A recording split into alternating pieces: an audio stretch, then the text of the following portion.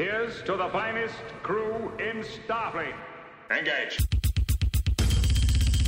Captain Jean-Luc Picard of the USS Enterprise. Captain Jean-Luc Picard of the USS Enterprise. Welcome to The Greatest Generation, a Star Trek podcast by two guys who are a little bit embarrassed to have a Star Trek podcast. I'm Ben Harrison. I'm Adam Pranica. Want to open some cards with me, Adam? Yeah, I can do that. The game is 5-card stud. The game is exceedingly simple. Order this in just the cards, Data. Time to pluck a pigeon. At some point, we're going to, because we originally were doing it where only I was opening cards. Then we moved to opening them at the same time. But at a certain point, I'm going to run out, and then you're going to be the only one with cards left. There are a few benefits to our listeners from this segment, but for the benefit of our listeners, I should say that these cards are portfolio print trading cards, Star Trek The Next Generation, Series 1. I don't get why this is a popular segment. We hear a lot of feedback about how much people like the trading card segment. I was ready to dump it after the second time we did it. I didn't think it made good pod at all, but people love it. I don't know why. All right. My first card is called Genesis. It's a pretty messed up picture of Worf screaming and like a weird animal arm. I think this is that episode where they all start devolving. Oh, they devolve. I remember really liking that episode. Yeah. And Troy turns into a fish. Isn't that her deal? She turns into Fish Troy? Somebody turns into a spider, right? Is that Worf? Maybe Worf turns in. No, Worf is like a savage beast, and they're running around the ship trying to get away from him. Yeah, he's real scary. I have the Naked Now. Whoa. Featuring our friend of the show and show mascot, Mr. Drunk Shimoda. Was he on the card? No, I think Yeah, he's not on the card, which is, I think, a huge missed opportunity. It's instead Troy. It's instead Data and Tasha Yar in profile. Right. Maybe, have you opened that card before? Or maybe I have. I think you must have, because I haven't seen it. And it's not in my in numerical order stack. Mm-hmm. I have the Descent Part 2, or I guess it's just Descent Part 2. It's two different images of Data, one of which has him smiling. The rest of my cards are repeats. I got Remember Me. Remember Me is a great episode in my recollection. Beverly's collapsing world, where she's the only survivor in the universe, basically. Right. Yeah, the ship keeps getting simpler. Yeah, that was a real mindfuck of an episode. I like that. I got Elementary Dear Data, I got Hollow Pursuits, and I got Gambit Part 2. Those are all repeats for me. Mm-hmm. I have one for Conspiracy, which is fun. I think you have that one, right? Yeah. I have one of my favorite episodes. I have one for an episode called Parallels, and it's Riker, and then there's 1,000 Enterprises swimming toward his head, like sperm to the egg. Was that the episode where you get to see alternate universe? Riker with the giant beard, and he's all Borg weary. Mm-hmm. That was a great episode. Yeah, fun times. And my last one is for an episode called Power Play, and it's a creepy hand going toward Picard's neck. I don't remember this episode. Yeah. Yeah, I mean, even though all my cards are repeats, I'm a pretty big fan of these cards. These are artistic depictions of every episode, drawn by Juan Ortiz. Yeah. Well, he really blew it big time with The Naked Now, but otherwise these are great. Yeah, I don't know how you watch The Naked Now and not draw a great picture of Shimoda. Maybe Shimoda and some isolinear chips. Maybe Shimoda as an isolinear chip. What? I know, right? You could go to so many places. Yeah. If you're a new listener to the show, we have a segment at the end of every episode called Drunk Shimoda, and it's based on a character in the second episode of the series. So it go had back and such listen a to that. profound influence on us that we talk about him for every episode. Go back and listen to that. Yeah. One cool thing when I look at our stats on our show is that people definitely, when they find out about our show, go back and like listen to the whole series. Yeah. Which I think is really cool, you know? Yeah, I'm glad they stick with us after our... I don't know. I don't believe our earliest episodes are bad episodes at all.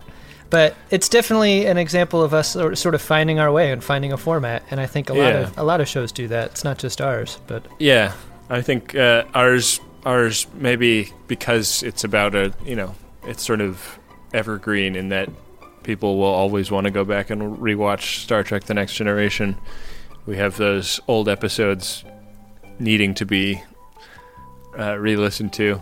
Well, if you go back and listen to something and feel like we're real pieces of shit for saying something, maybe lay off indicting us as we got our feet under us, like learning how to make a good show. This ad placement is fucking bullshit. Yeah, go give us a fucking break.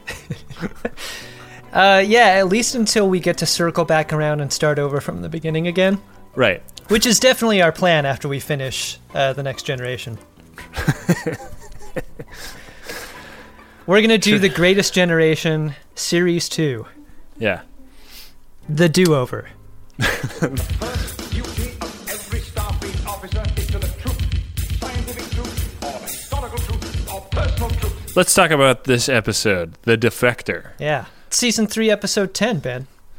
Cold open of this episode is a Shakespeare scene. I think it's Henry V, and Data is playing the eponymous role. If Riker were playing that role, it would definitely be called Henry the V.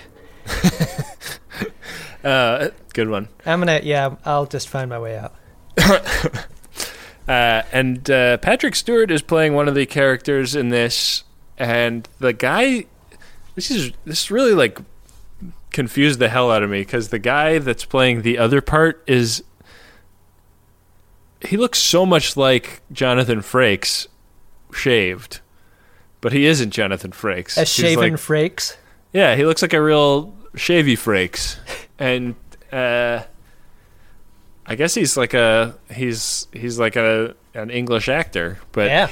I was like, oh, Data, Riker, and Picard are doing a Shakespeare scene, and then it cuts to Picard standing there in his uniform watching the action, and it turns out he's like directing Data. He's teaching Data about the dramatic arts. Yeah, it's so plainly obvious that Patrick Stewart is one of the extra characters that I'm sure that helped inform your suspicion that the other guy was Frakes, but yeah, it was like, not. Can't believe Frakes shaved off the beard just for this scene. Real commitment to the idea. Yeah. But they have to cut their dramatical work short because they're getting a distress signal from the neutral zone, or like they're picking up a ship that's flying toward Federation space from the neutral zone, which, typically that means some Romulan shit is up. So they head up to the bridge, and they're picking up I guess it's called a scout vessel that is kind of beat up and flying toward Federation space as fast as it can. And the guy is sending out an audio distress signal, like, "Please rescue me. This warbird is about to light my ass up." And they get to the border, and it's just as this ship is being pursued by a decloaked warbird, and this Picard scene is fucking badass. Yeah, it's some serious shit. And so one thing that I wanted to talk about a little bit is that Picard is always incensed with the Romulans when they deign to enter the neutral zone. Yeah, I feel like they go into the neutral zone kind of often. Sure. Like the Enterprise tiptoes over the line fairly frequently, but he's always morally outraged when the Romulans do it. Sure.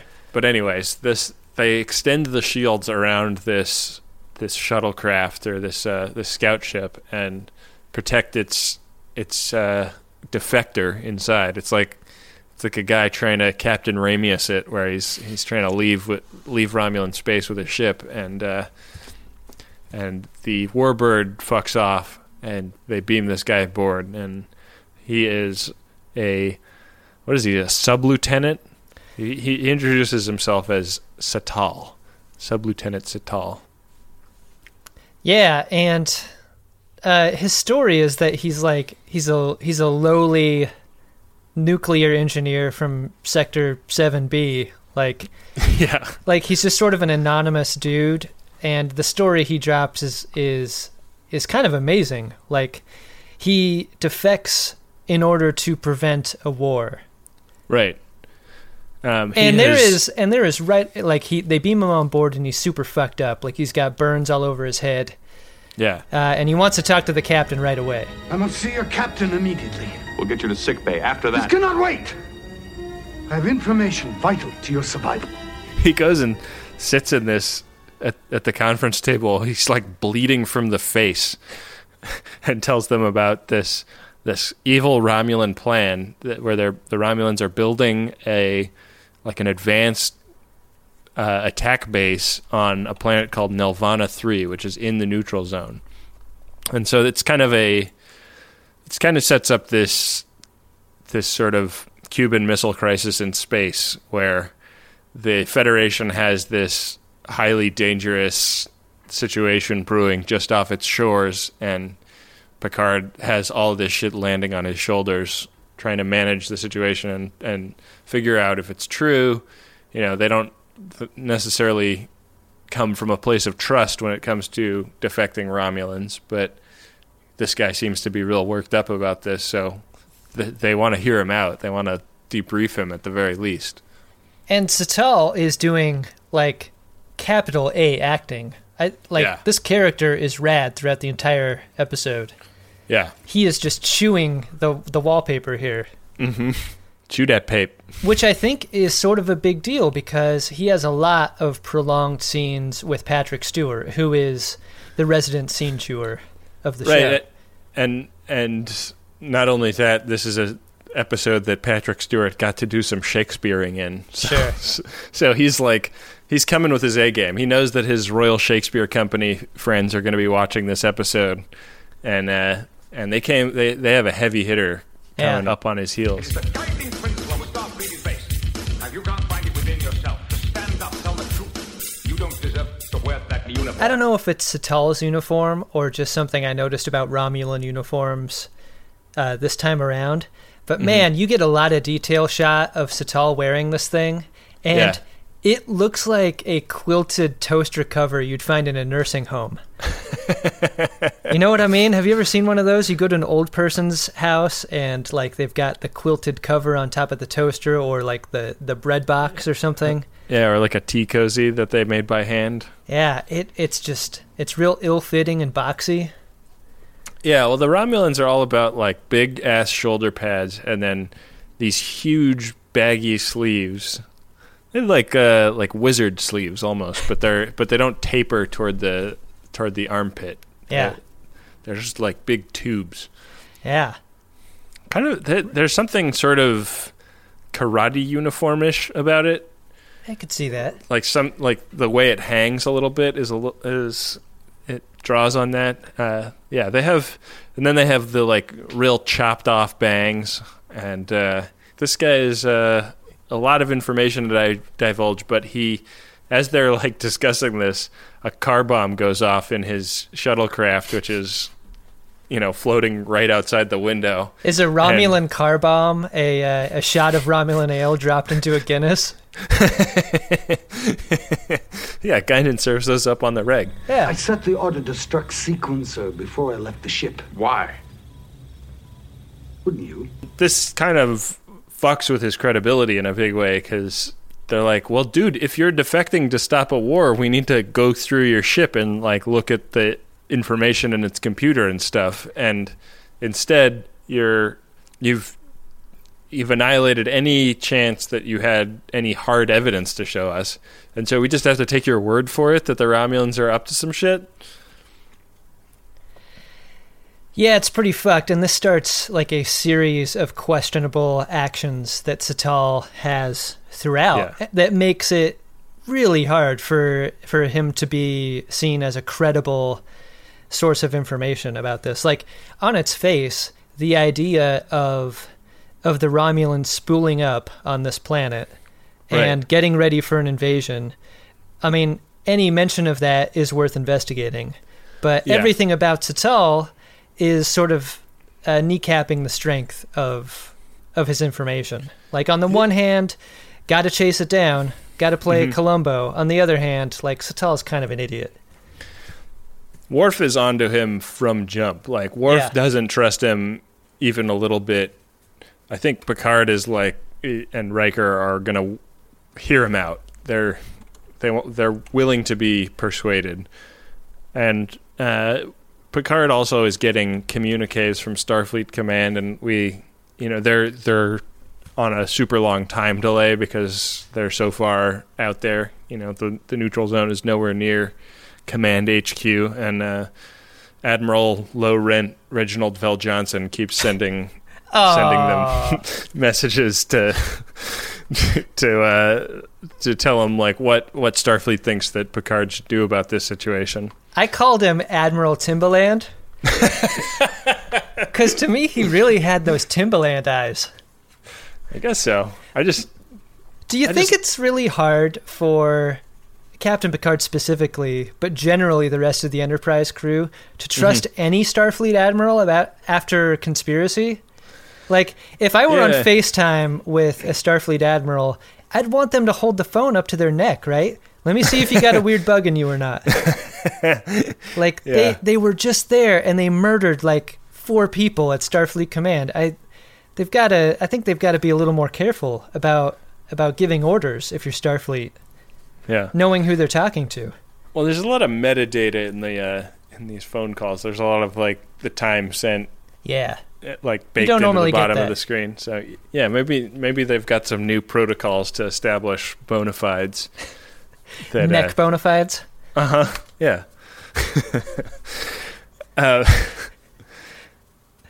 God, that Reginald Vell Johnson line was cutting, Ben. Real cutting. Well, he's like a heavy-set guy, black guy with a mustache. Like, you think Reginald Vell Johnson wasn't going to pick up the phone on the first ring when casting called? They could have gotten him if they wanted him. Yeah, but he's too cuddly to be an admiral. I think also the fact that he's too trustworthy. The leitmotif of the show right now is like sort of a wary ambivalence of the command structure in Starfleet. Yeah, be real fun if it was him though. Yeah. I mean, just to get him out of that police uniform and into a different uniform would be a fun twist. Yeah, get him out of the Family Matters uniform and into a Starfleet or uniform. The Die Hard uniform. Yeah, so many uniforms. He was a cop on Family Matters, wasn't he? Yeah. Was it canonical Die Hard? Is that what Family Matters was? No, because they're in Chicago and Die Hard's in L.A. You don't think after the events of Die Hard he wouldn't want to go settle down somewhere else? Start a family? Yeah. Maybe. I could see that. Yeah. Maybe you're right. We'll save that for our Family Matters podcast. That's after we do Star Trek: The Next Generation the second time. We switch over to Family Matters. We'll take a break before doing it a third time, and we'll do all 14 seasons of Family Matters. We call it Steve Stefan. I guess that makes me Steve. Ladies. This is becoming a speech. You're the captain, sir. You're entitled. Not entitled to ramble on about something everyone knows. Picard is pretty stressed out. This is a war waiting to happen, and he calls Data in at one point and goes, Data, it's very possible that we are about to go to war. The repercussions of what we do during the next 24 hours may be felt for years to come. I want you to keep a record of these events so that history will have the benefit of a dispassionate view. I will begin immediately, sir. I thought this was an interesting scene because it doesn't lead anywhere, and it sort of doesn't even... I mean, it sort of makes you question, like, isn't Data recording everything all the time anyways? But I thought it was such an interesting idea that Picard wanted to kind of make sure that a document of what was happening was preserved for history's sake. Yeah, this was interesting on a number of levels. Like, this is writing for the sake of an audience. Like, this is an almost turn to camera and going like, "Hey, you guys, this is more serious than it's ever been." Yeah. Also, like, wouldn't Data be just as destroyed if the Enterprise gets destroyed as anything else? Like, the idea of him rolling tape on this specifically is like, okay, well, good, but also like he's just as fucked as the Enterprise computer is. And finally, I don't think Picard sweats the details. Maybe Data has like a black box inside of him or something. I could see that. Something that's harder and stronger than any other part of his body. Yeah. I think Tasha Yar's seen that part. Yeah, she got in there. This is the part when Picard really realizes himself as the JFK figure, though, in this Cuban Missile Crisis. Data, you must record these moments so that others may learn. My JFK is awful. Edit that out, man, please. Can't do it, Adam. We must record these moments. We must record these moments, and so that school children for the rest of history can understand why we went to war. We will go to the neutral zone, not because it is easy, but because it is hard. God, my JFK is brutal. I'm so sorry. Publicly apologize to all of our viewers right now. Why are you apologizing? We never apologize for any of our other terrible impressions. Yeah, fuck that. Leave my impression in, edit out the apology. Done. Yeah. I guess that makes Tomalak Khrushchev, right? Because it isn't long before Tomalak's on the scene. Yeah, Tomalak shows up and he's like, Picard, we do not... Yeah. He gets on the red phone. The other funny scene in here is like Data basically leaves his meeting with Picard and goes down to talk to Geordi about the situation, and Geordi has to kind of explain the concept of listening to your gut in times like this, where you don't have all the facts, so you have to like use personal heuristics to know what to do in the situation. Yeah, Geordi is giving great plain-spoken real life examples of like how you combine truth and your gut in order to elicit an outcome that you can live with and make decisions. And Geordi at the end is like, I do this all the time, except with women. Well, he cannot trust his gut when it comes to women. No. Let's put it that way. No. So Data starts spending a lot of time with Satal at this point, and they're hanging around in 10 Forward, and Satal is like really bumming out about the fact that he's never going to be able to go back to Romulus, and he's really talking some shit about how great Romulus is. Like, it's like the best planet he's ever visited, and he's visited over 100. You wouldn't believe the fire fountains on Romulus. They really make these fountains in the Federation look like garbage. Believe me, some of the planets that I've been to are trash, they're fat, they're disgusting, they're fucking disgusting. Romulus is the classiest planet. Everybody loves Romulus. Believe me, it's one of the nicest planets in the entire quadrant. Yeah, and he's talking shit about the drink. Like, you think Guinan's gonna put up with that shit? It's been a long time since we've seen Guinan, but yeah, you talk shit about a drink, gotta believe she's coming up over the bar.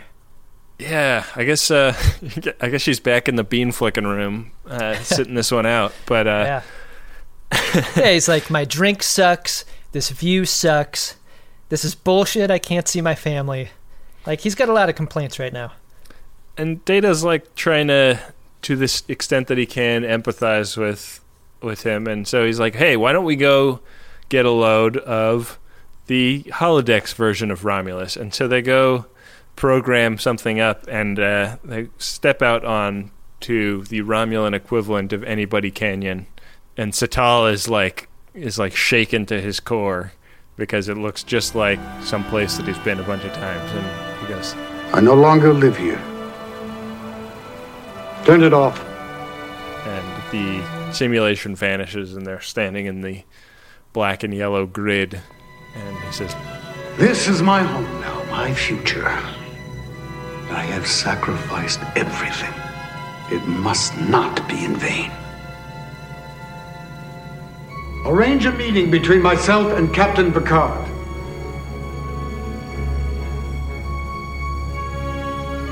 Tell him Admiral Sherrock wants to see him. it's a real like, dun dun dun. You mean this guy isn't who he said he was the whole time?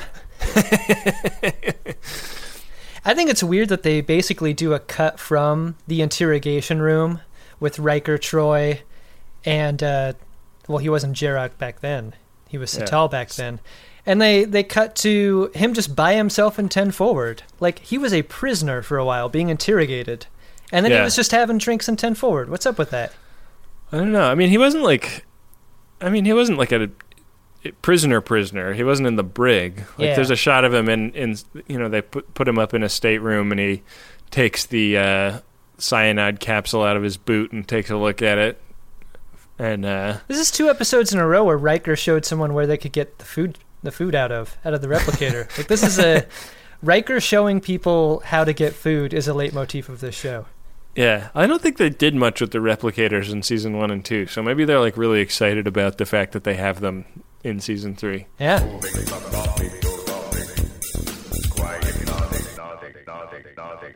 The big reveal is that this guy was the admiral that he claimed to work under, and he has been monitoring all this communication about this buildup of troops on Nelvana 3, and he's kind of peacenik. Like, he rose to the rank of admiral, but then was like, hey, like, let's try not to go to war with the Federation because that would be really bad.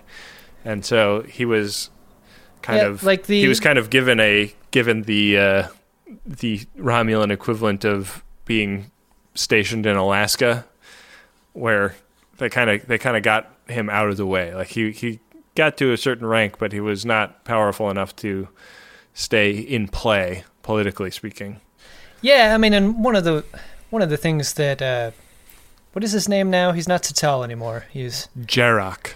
One of the things that Jarek says is like, yeah, I mean, my feelings about war changed when I had a daughter and looked into her eyes, and suddenly now I don't want to kill anyone anymore. Like, that's the case he's making. He's like, Picard, you wouldn't know about this. You're a lifetime bachelor. You're married to this ship. But me, I got a family, and I don't want to see her die in some stupid war between our people. Yeah. And so they're like, okay, like, you definitely are powerful enough to know what the fuck you're talking about with this planet. So let's go check it out. And they warp over to this planet, which is like in the neutral zone, and they get there and ain't nothing there. It's a uninhabited planet, and they're picking up some signal, but it's in orbit over the planet, so that it's not something that's on the surface, and there's definitely not a cloaked base because it would be visually distorted. And they're like, well, fuck this, and they turn heel to try and get out of there, and what didn't you know it, but a couple of Romulan warbirds decloak, and there is Tomalak with his cavalry, and he has set a perfect trap for Picard. Yeah, pretty brutal, because as soon as they discovered that there's nothing on the planet, Picard's like, oh shit, like, we better get the fuck out of here. And we get a great exterior shot of the Enterprise backing out of the driveway and attempting to head down the street. Right. When 2 Romulan cop cars do those, like, the e-brake slide in front of them. Totally. To sort of stop their progress. There's a lot of cool shots of ships in this episode. There's pretty early in the episode, there's a shot of the shuttle, like, outside the Enterprise that's kind of over top of the shuttle, looking down on it and the Enterprise. Yeah. Really sweet. Yeah. This remastered footage is great. And so Tomalak has Picard dead to rights, and it's it sort of feels like Tomalak may have engineered this entire situation just to get Picard back for what went down at Galorndon Core, where Picard sort of caught Tomalak red-handed up to some shit in Federation territory. Right. Now they're both red-handed. Right. And what comes out is that Jarok was essentially being tested for his loyalty.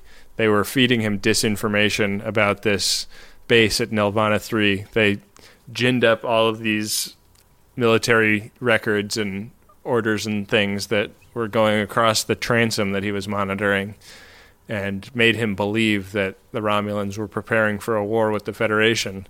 And the Romulans were doing that to see what Jarok would do if he believed that. And they, in fact, discovered that he was willing to betray the Empire to prevent war. So I thought this was the one moment where Jarok's character, like, he is bigger than life in the entire episode, and he totally shrinks at the truth of this moment. Like, I expected something a little more explosive out of him when he realizes that it's all been a lie and he has been a pawn in some weird game, but he just sort of shrinks. Yeah, but it's great. Like, it really sells what his journey is. You know, he realizes that he made a sacrifice to prevent war, and he realizes that sacrifice was just a part of a crazy trap that was laid for him to make war, and also, you know, and the consequence is that he's never going to see his family again. He's going to be exiled forever. You know, he might die here. Yeah. Like that, fucked. Like that's the situation that's come to a head too. Tomalak's like, check it out. You're gonna surrender. We're gonna take apart your ship, and we're gonna like display it in the middle of Romulus as a trophy about how badass we are. It's a great shit talk. Yeah, it's like that U.S. Navy ship that they have docked in Pyongyang. Right. You can take a tour of. It, like they're like, we're going to turn your ship into a trophy, and there's nothing you can do about it because you're totally outgunned right now. And it's a great big dogging. Yeah. Picard is getting big dogged real bad by Tomalak, and you think that it's going to go one way, but then Picard signals Mr. Worf, and a whole bunch of Klingon birds of prey decloak, surrounding all of the Romulan warbirds, and Picard basically says, you know, not today, my friend. Yeah, it turns into like a Reservoir Dogs style Mexican standoff, right? You got the Federation pointing a gun at the Romulans, you got the Klingons pointing guns at Romulans, everyone's pointing guns at each other. It's great. Right.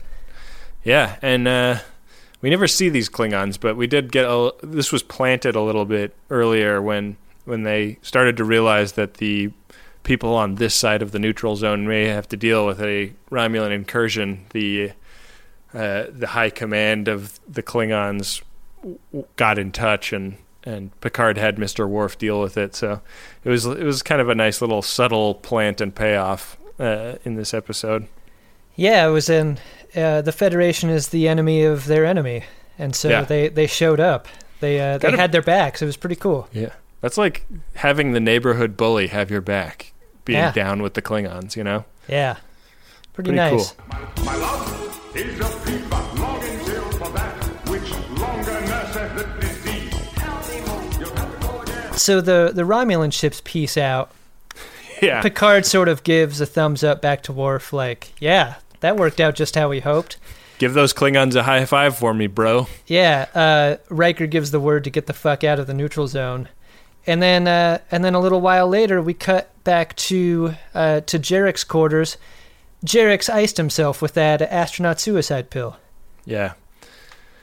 And he left like a suicide note on an iPad, and they talk about how there's no way that they can deliver this note to his family, but maybe if more people like him are willing to stand up to the warlike leadership of the Romulan Empire, they can hope to one day be able to do that.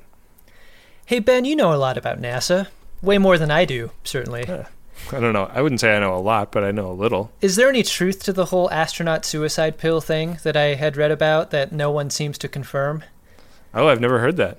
Yeah, I heard that the first people to do spacewalks, like basically since NASA started spacewalking, they started giving astronauts suicide pills. Wow. In case they became untethered. Wow. Rather than face a remaining lifespan that would be a tremendous amount of suffering. What I read is that they would be in the fillings of a tooth or something, and you would just pop it with your tongue, and that would dissolve the suicide pill so that it would ensure a painless death instead of burning up in the atmosphere. You haven't read this?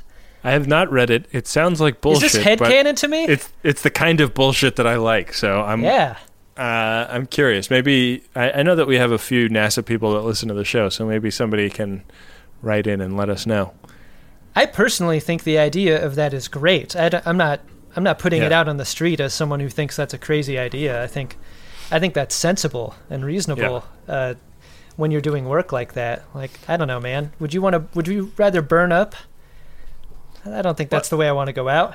I don't think that you would, though. I think you're just going to stay in orbit until your oxygen goes away, and that means you'll just die by falling asleep. That sounds pretty nice, actually.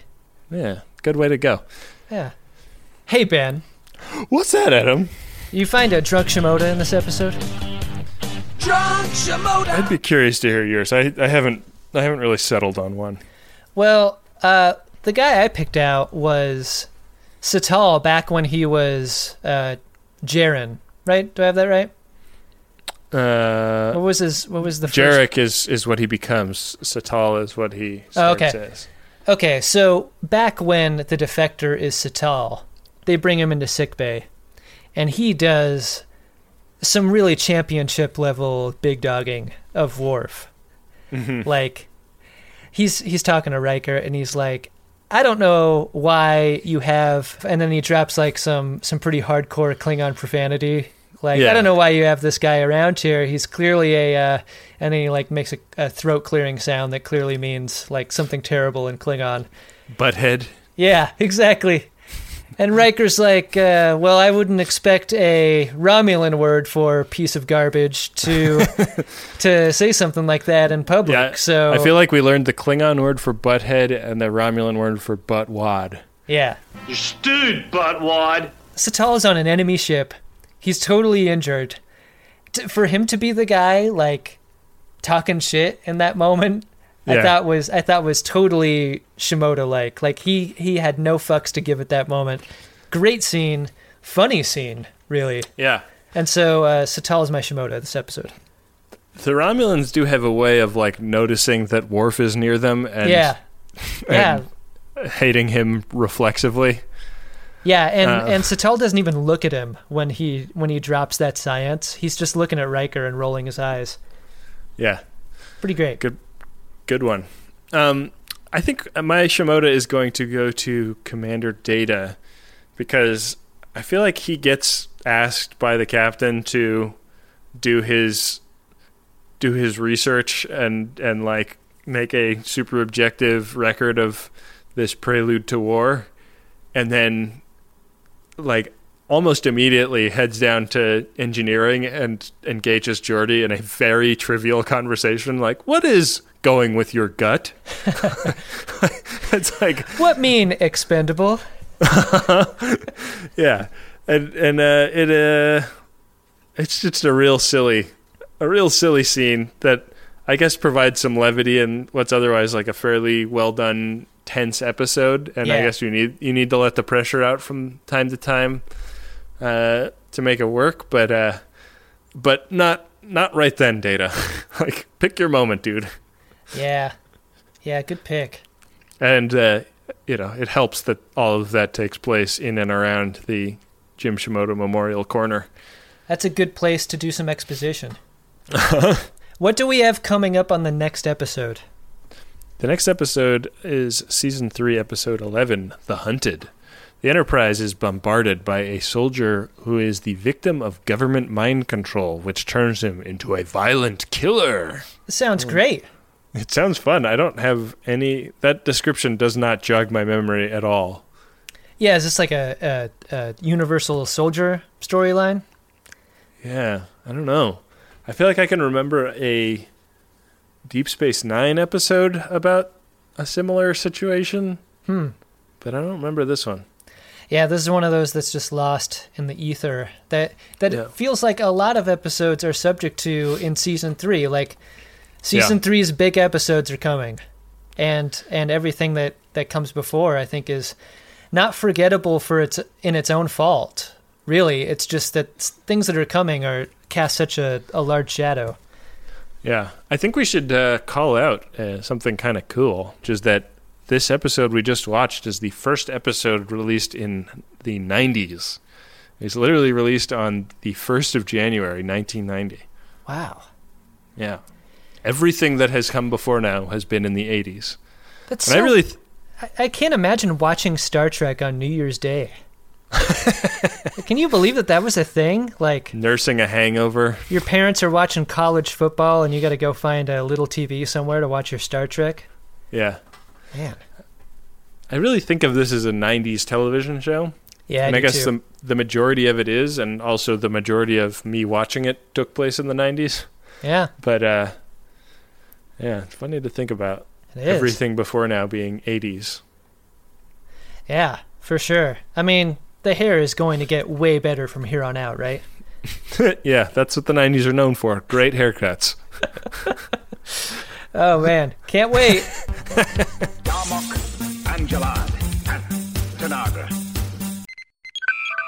Boy, do I love a microdose gummy from Lumi Labs. I'm running low, so I'm going to head over to microdose.com pretty soon and put in another order. Microdosing is a technique I use to steer my mentals in a preferred direction several times a week. And I just love it because you can really predict what is going to happen and to what degree it is going to happen, because these are very low-dose cannabis gummies that give you an entry-level dose that help you feel just the right amount of good. And they've been super loyal as sponsors to Greatest Trek and Greatest Gen, so I hope you will give them a try. Get 30% off your first order plus free shipping today at microdose.com. Promo code SCARVES. It's available nationwide. That's microdose.com. Promo code is SCARVES for 30% off and free shipping. Microdose.com, promo code SCARVES. One of the amazing things about making The Greatest Generation is getting to see all of the cool creative stuff that the Friends of DeSoto make when we do a Code 47 episode. People send in handcrafted stuff all the time, and they send in their books, they send in paintings, they send in crochet work. It's so cool. And I want a few more of you to have websites to direct us to in those letters. I want you to put your beautiful work on display for the world so that when we get to look at it, we can tell people where to go to get a look at it themselves. And you don't have to know anything about building a website to build a website these days, because you can use Squarespace. It'll look beautiful no matter what kind of device people are looking at it on. Hell, you can even sell stuff using a Squarespace website. Don't make your cool creative project Captain's Eyes only. Head to squarespace.com/scarves for a free trial. And when you're ready to launch, use offer code SCARVES to save 10% off your first purchase of a website or domain. Back for another game. You know it. What's going on? Just one more week till Max Fun Drive. Hard to believe. It's been a heck of a year since the last one. We're now a worker-owned co-op. We raised $50,000 for charity last year. And we've added a bunch of awesome new shows. But do you think we're ready to do it again? Absolutely. Lovely new gifts are lined up. The episodes will be amazing. And wait till everyone hears the bonus content. Yeah, plus they know to go to MaximumFun.org/newsletter, so they're getting all the news. Oh, like that meetup day is on Thursday, March 21st. Then what's bothering you? Me? Oh, nothing. We're all set for Max Fun Drive to start on Monday, March 18th. I just didn't want you to see this coming. Check. What? Hang on.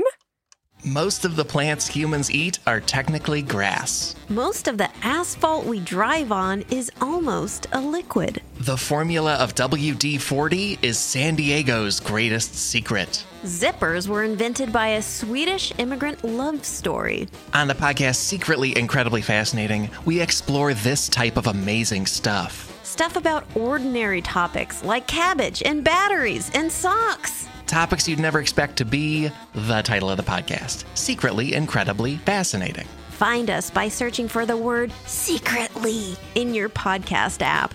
And at MaximumFun.org.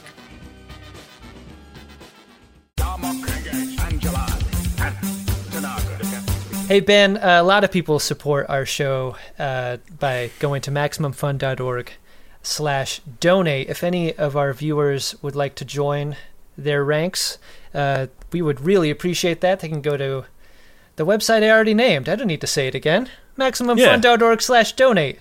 You know the site.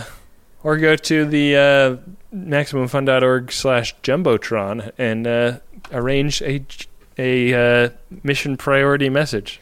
What is it? A priority 1 message is what we're calling them. Yeah. Yeah, we'll see if that sticks or not.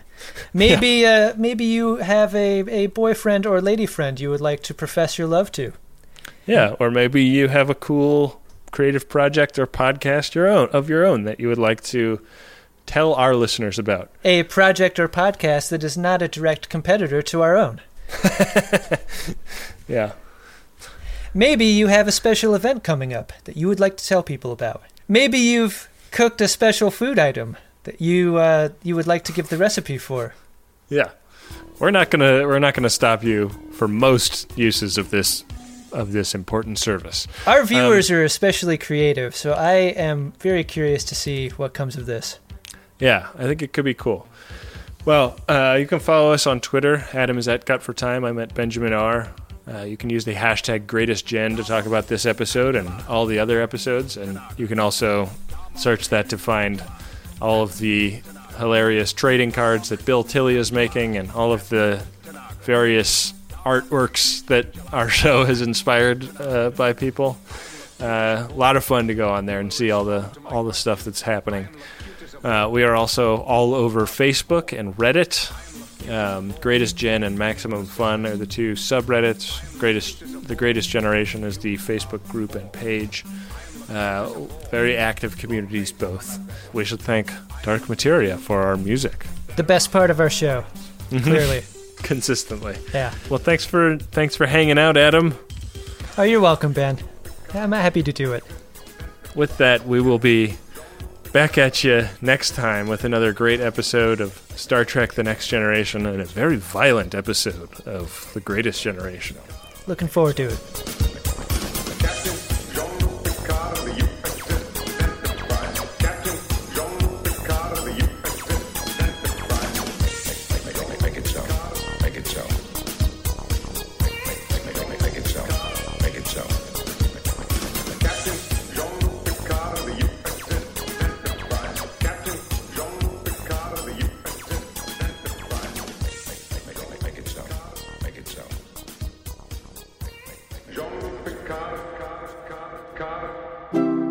MaximumFun.org.